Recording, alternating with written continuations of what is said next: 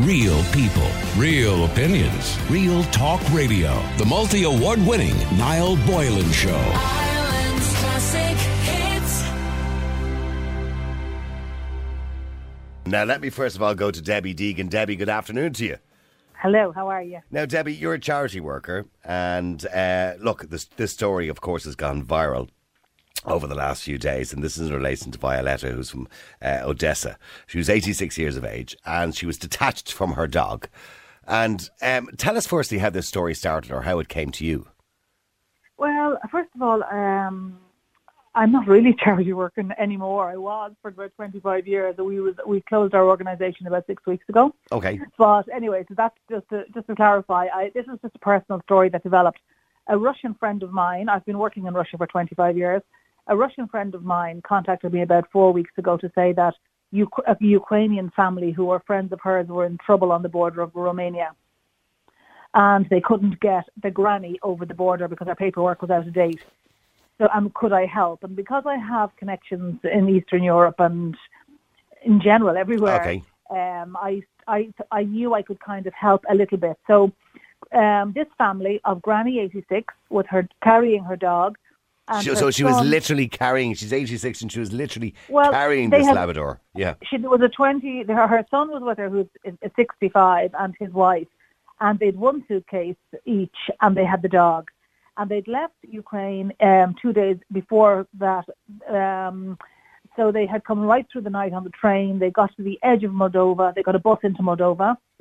They were left in a field in the middle of nowhere in the dark, having paid a fortune, I think, for the bus ticket. It was snowing very badly at that stage. They then took Granny off the bus, Violetta, and she was kind of very, very weak at that stage. She's on a stick, as you would see from the footage. I'm sure you've seen some of the footage. Yes, I have. And so she is a frail little bird of a thing. And they got her into a railway station at that stage with the dog, and they just didn't know if she was going to make it any further. They then eventually, after 4 or 5 days, got her over the border into Romania. And I think money may have changed hands somewhere along the way on the border. Yep. And to get her in. And when they got to Romania, she was so weak that they were carrying her, and they decided that they just couldn't manage the dog in this kind of big cat box thing. And so they decided to put the dog down, Tasha. Now, Tasha is what Violetta would call her best friend. She's a 13-year-old small little lab.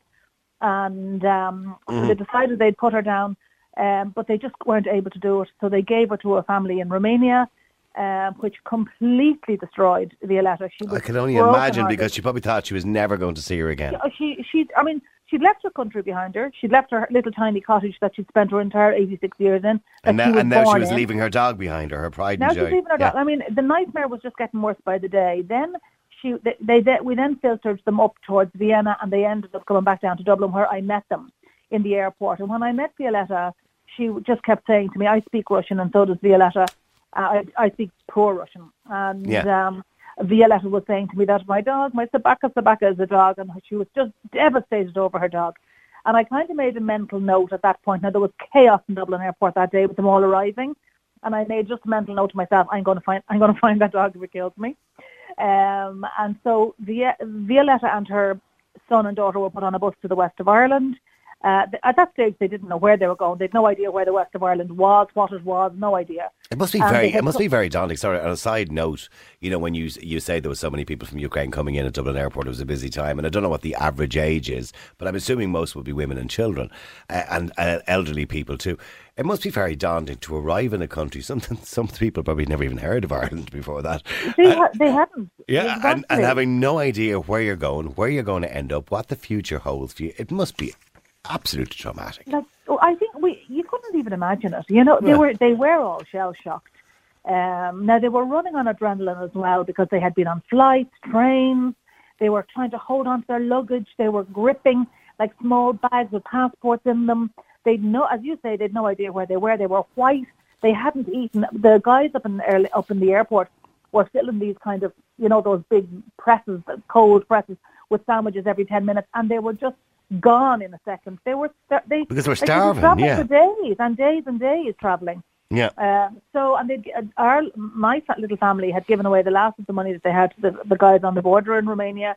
I think to pay to get her over the border. anyway, that's another story. And so anyway, when they got settled in County Clare, I don't really want to mention the name of the hotel, and they got settled in County Clare, but Violetta was not improving. I can imagine there. I suppose that moment where they're in the hotel room and they can just literally lie down in a bed and have some heat and have a television in front of them, and to have some sort of luxuries of life again. Yeah, it must be a wonderful moment. It's not quite that luxurious. Well, no, okay, it's safe. It is safe, you know. Yeah. And the hotel had made borscht that night, which was so kind of them. Just so thoughtful to arrive into a bowl of soup that is their own soup. Yeah, of course. So it was very kind. The locals were fantastic. And so anyway, once she was safe, you decided, I'm going to set out now to find the dog. No, I Tasha. didn't tell her. I didn't tell her because I was afraid the dog, age 13, would not make all the border crossings. I also didn't know how I was going to get a dog unaccompanied because through borders from Romania. So I found the dog through Violetta's granddaughter, who pinpointed where it had been left, and so I found the family. We got a moving company. Again, I had no idea in the beginning who they were. I wasn't very happy with them because I kind of thought these have to be dodgy if they're moving animals around Europe. And what we paid them anyway up front, there was a big contract signed, which obviously meant nothing to me. You know, it was in Romanian, but I actually got it translated in Dublin and read every single line of it. But still, I was never going to take them to court. The contract was kind of like, we can't be responsible for what happens. Well, the contract was a little bit like that, and it also had all the stuff on it, like she has to be chipped, vaxxed, rabies papers. But at that, the big fly in my ointment was that they would only bring the dog as far as the UK, and I knew the UK were tricky about dogs coming in unaccompanied, and also tricky about putting dogs into quarantine because of rabies. The Irish had dropped those rules as long as you guaranteed to put the dog into home quarantine. Yeah. But the British hadn't, and because of Brexit, I was thinking that was my big worry. And I didn't trust the van man in the beginning either. Now, I rang him every morning, and he thought I was like some kind of stalking lunatic. And I asked him for a video. Where are you now? Are you there? Are you there yet? Would you mind sending me a video of her today? So every day I got these videos of her in this cage. Is the dog okay? It's like years ago when you went on holidays. Put the dog on the phone to me. Yeah, exactly. And because I just didn't really know why was he moving animals around Europe? Yeah. I didn't even ask him that. But anyway, he was, as it happened anyway, I got somebody to check out his company in Romania, and they were completely legitimate. And in fairness, he was a very nice guy. In fairness, I'm cynical. And anyway, got through Hungary, got through Austria, got through France, got to the Eurostar, and then that was 6 o'clock on the Sunday morning. They were to come into England. I was sitting up watching my phone because he was to ring me the minute they were in. Got into England, and in the meantime, I put the word out on a Ukrainian help Facebook page. And because I knew nobody actually in that area of England where the Eurostar comes in. And this amazing woman popped up and said, I'll take Tasha for the week. We have a farmhouse. And they had the most beautiful farmhouse, a woman called Lisa Kay, who I don't know who she is. And so I had to Google her just in case she was dodgy. Yeah, of course. And this was like a life's mission, Debbie, at this stage. God, I was like, it was like I was a private investigator for dogs. I know. And but I did Google her just to make sure. I'm not even going to ask you, by the way, the cost of all this, but I'm sure you bore a lot of the cost of this. We have the cost. I'll tell you the cost in a minute. So we got her as far as the UK. They sent me videos straight away. They nursed her, minded her. Her back end was a bit sore, but she'd been in a van in a cage for 4 days. And cramped, of course, yeah. You know, and then I have a madcap friend in Waterford, John Darcy, and he had a black Labrador who fell off a cliff in Ireland 4 or 5 years ago. You may remember the story. And they found a drone spotted her at the bottom of the cliff, a black Labrador. Oh, I do remember that story, yes. Yeah. And so I knew John would be all over the story, so I told John. So John happily said he'd go out, drive on the ferry, go to England, bring somebody with him, a dog handler, a friend. Jeez, you have a lot of useful friends, Debbie, can I just point out? I'm telling you, I have seriously useful friends. And, I've been networking for a long time in the charity business, and you do meet very useful people that are... Yeah. So Saran Walsh went out with him, who is a dog handler, and so the two of them went off on the ferry. They drove to Solihull, which I'd never even really heard of. No. And met this gorgeous woman called Lisa, collected Tasha, brought her back to Dublin, and then two carloads of us went down on Sunday. And in the meantime, we had set up the arrangements for Violetta to meet Tasha. At this stage, just as a blip in the ointment, Violetta had a mild stroke a week ago. Oh, Ended gosh. up in Galway Hospital, no English. And I was at that stage, we hadn't told her Tasha was coming. I really felt Violetta had a seriously broken heart. So we told her when she was in the hospital that Tasha was coming. And that just gave her a spirit to fight on. And so she got out. She was fine. After a few days, she was fine. It was just really stress-induced. Yeah, of course, yeah. And so she sat in her chair in her little house that she's in, waiting for us to arrive on Sunday morning. And then you saw the reunion. I did. I see the reunion online, yeah. It's lovely. It was really emotional. It was. And it was worth every bit of effort I'm sure you put into it, Debbie, to see that emotional reunion. Yes, and we kind of all burst into tears at the same time because, like, I'm in the charity business for a very long time working with orphans, and when you're doing that for all your life, you stop crying really a lot of the time. But really, when I saw her with the dog lit up. Like, the dog had no idea where she was going, why she was on this journey, who all these people were, why she was caged. And the dog licked the face off her, completely licked the face off her. Violetta was crying. She was saying to the dog, "I'm so sorry for giving you away. I couldn't keep you."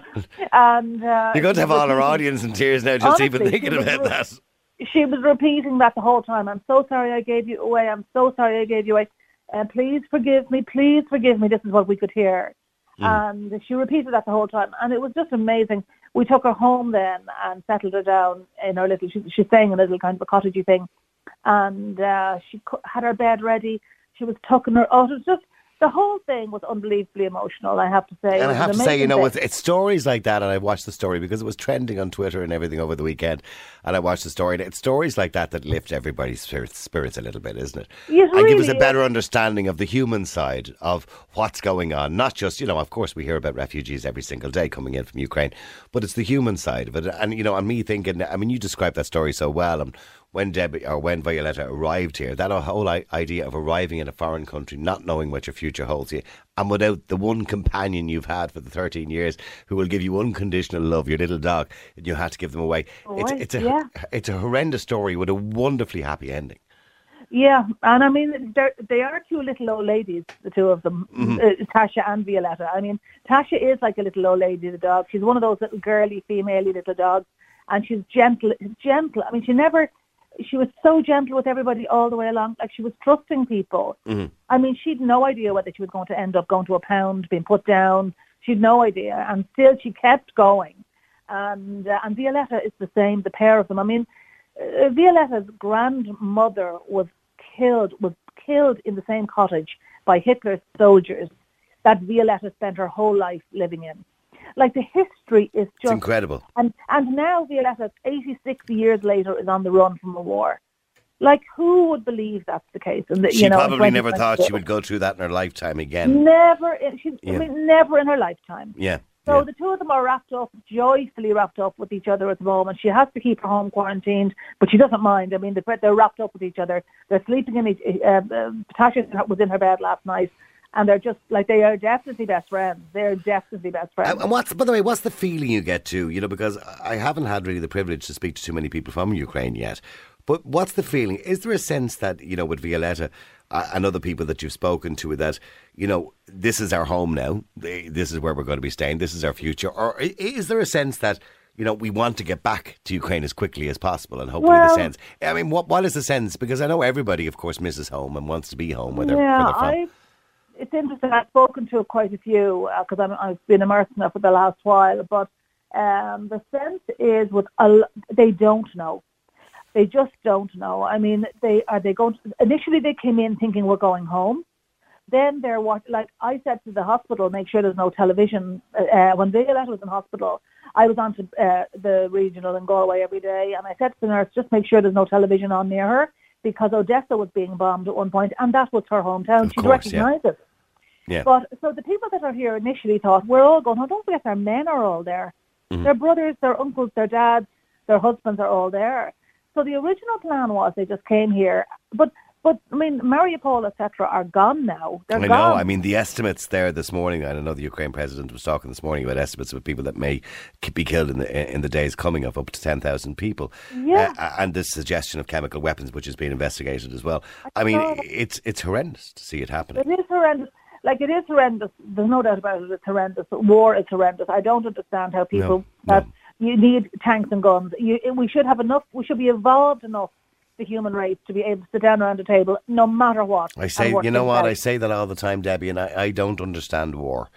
And you know, look, for many years it was just men that were involved in war. Now it seems to be men and women, and it doesn't really matter anymore. And I just don't understand human beings. And I read an interesting article there last night that human beings are 9 times more likely to kill each other than any other animal in the animal kingdom, which is a shocking, by the way, statistic as to why we feel we need to do that to each other. You know, but it is shocking. And for the victims, the real victims of those who are being displaced across the world currently at the moment, and hopefully want to get back to their country if it's being rebuilt again, or if this all stops at some point. But it must be very difficult for them. I just don't know. I think once they settle their children in schools here, and I think as well, I mean, we have huge social welfare stuff going on here, like children's allowance, all that free they'll get medical cards. Like, they don't get any. The children's allowance in Ukraine would be paltry. Yeah.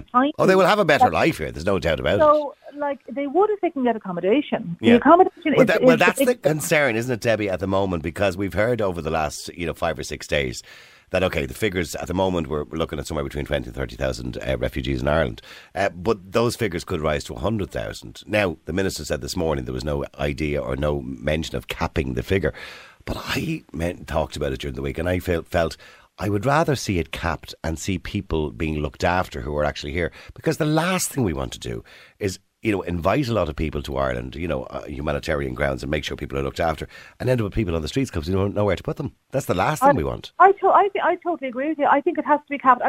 I think the Minister, if he did say that, if there's no cap to it, he needs to go around and look at the... He said it this morning. I think it was Simon Coveney actually said it this morning. I mean, they need to get it sorted. Dara Bryan said it this morning. Yeah, I mean, I don't know how long people will keep them in their homes either. I think that's the thing you do initially, and there's an enthusiasm in the beginning.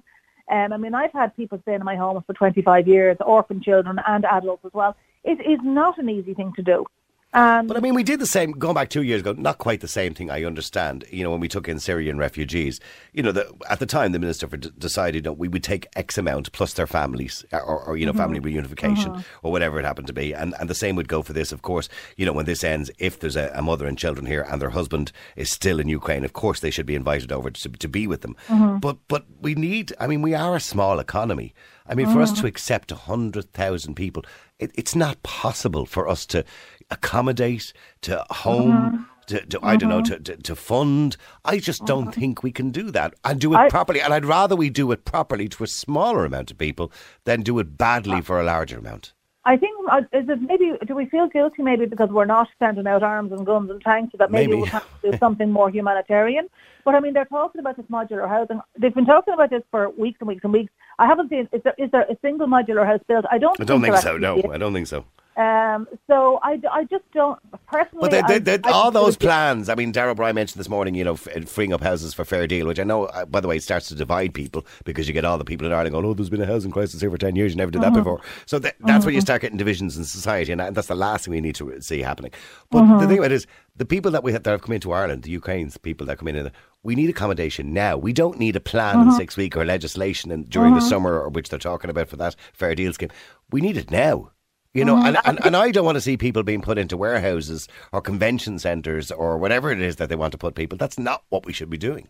Well, I think if you're leaving a town like Mariupol and you've come in here and you're totally traumatised, I mean, genuinely traumatised, not just like a bad headache or sick you're talking about really, really... post-traumatic stress, absolutely. And then you're put into a warehouse on a cot bed, with sharing toilets with hundreds of people. With a partition between you and the family beside you. No, and that's not acceptable. I agree with you completely. I'd prefer to take in 20,000, do it right. The other thing too, as I heard yesterday, the 62,000 holiday homes in Ireland, like if people were paid, I don't know, a grand a month or something, and they give over their holiday homes, I think 300 or 400 euro a month is nothing to anybody. It's not anymore in Ireland. It's not enough.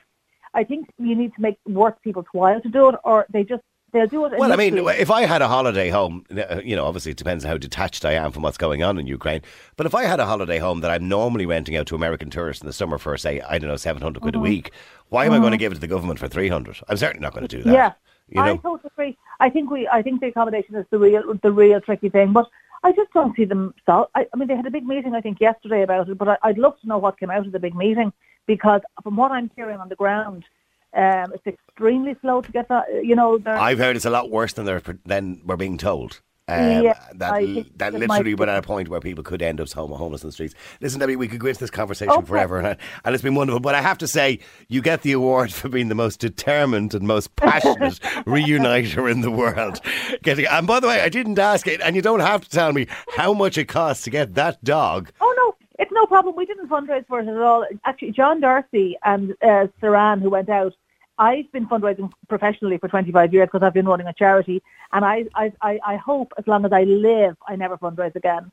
And also my ex-board that they are now, we'd all be against GoFundMes and all that, because we've been so legitimate about it. And because there's so many GoFundMes now. I know, yeah. It's just so dangerous. But so John asked a few of his friends to cough up, and they did, which paid for the ferry. It paid for the moving company. It paid his diesel one way, and I think that was it. And Okay. as far as I know, now off the top of my head, he did do a spreadsheet. It's meticulous because he's in the money business. As far as I know, the whole thing cost probably about 1,200 quid. Okay, look, it's nothing. Yeah. It's nothing because Yeah. that scene of the reunition when they were reunited, it's absolutely. invaluable. It's priceless. You couldn't pay for it. But listen, I'm going to give you a round of applause, Debbie. Well done. Thank you. Thank All you right. very much. And thank you very much for joining us today and telling us the whole story. I appreciate Bye. it. There you go, Debbie Deegan, who was the woman responsible for reuniting Tasha the dog and Violetta, 86 years of age, native of Odessa in Ukraine. What a lovely story. And you know what? It's really nice to hear those kind of stories. Real people, real opinions, real talk radio. The multi-award winning Niall Boylan Show.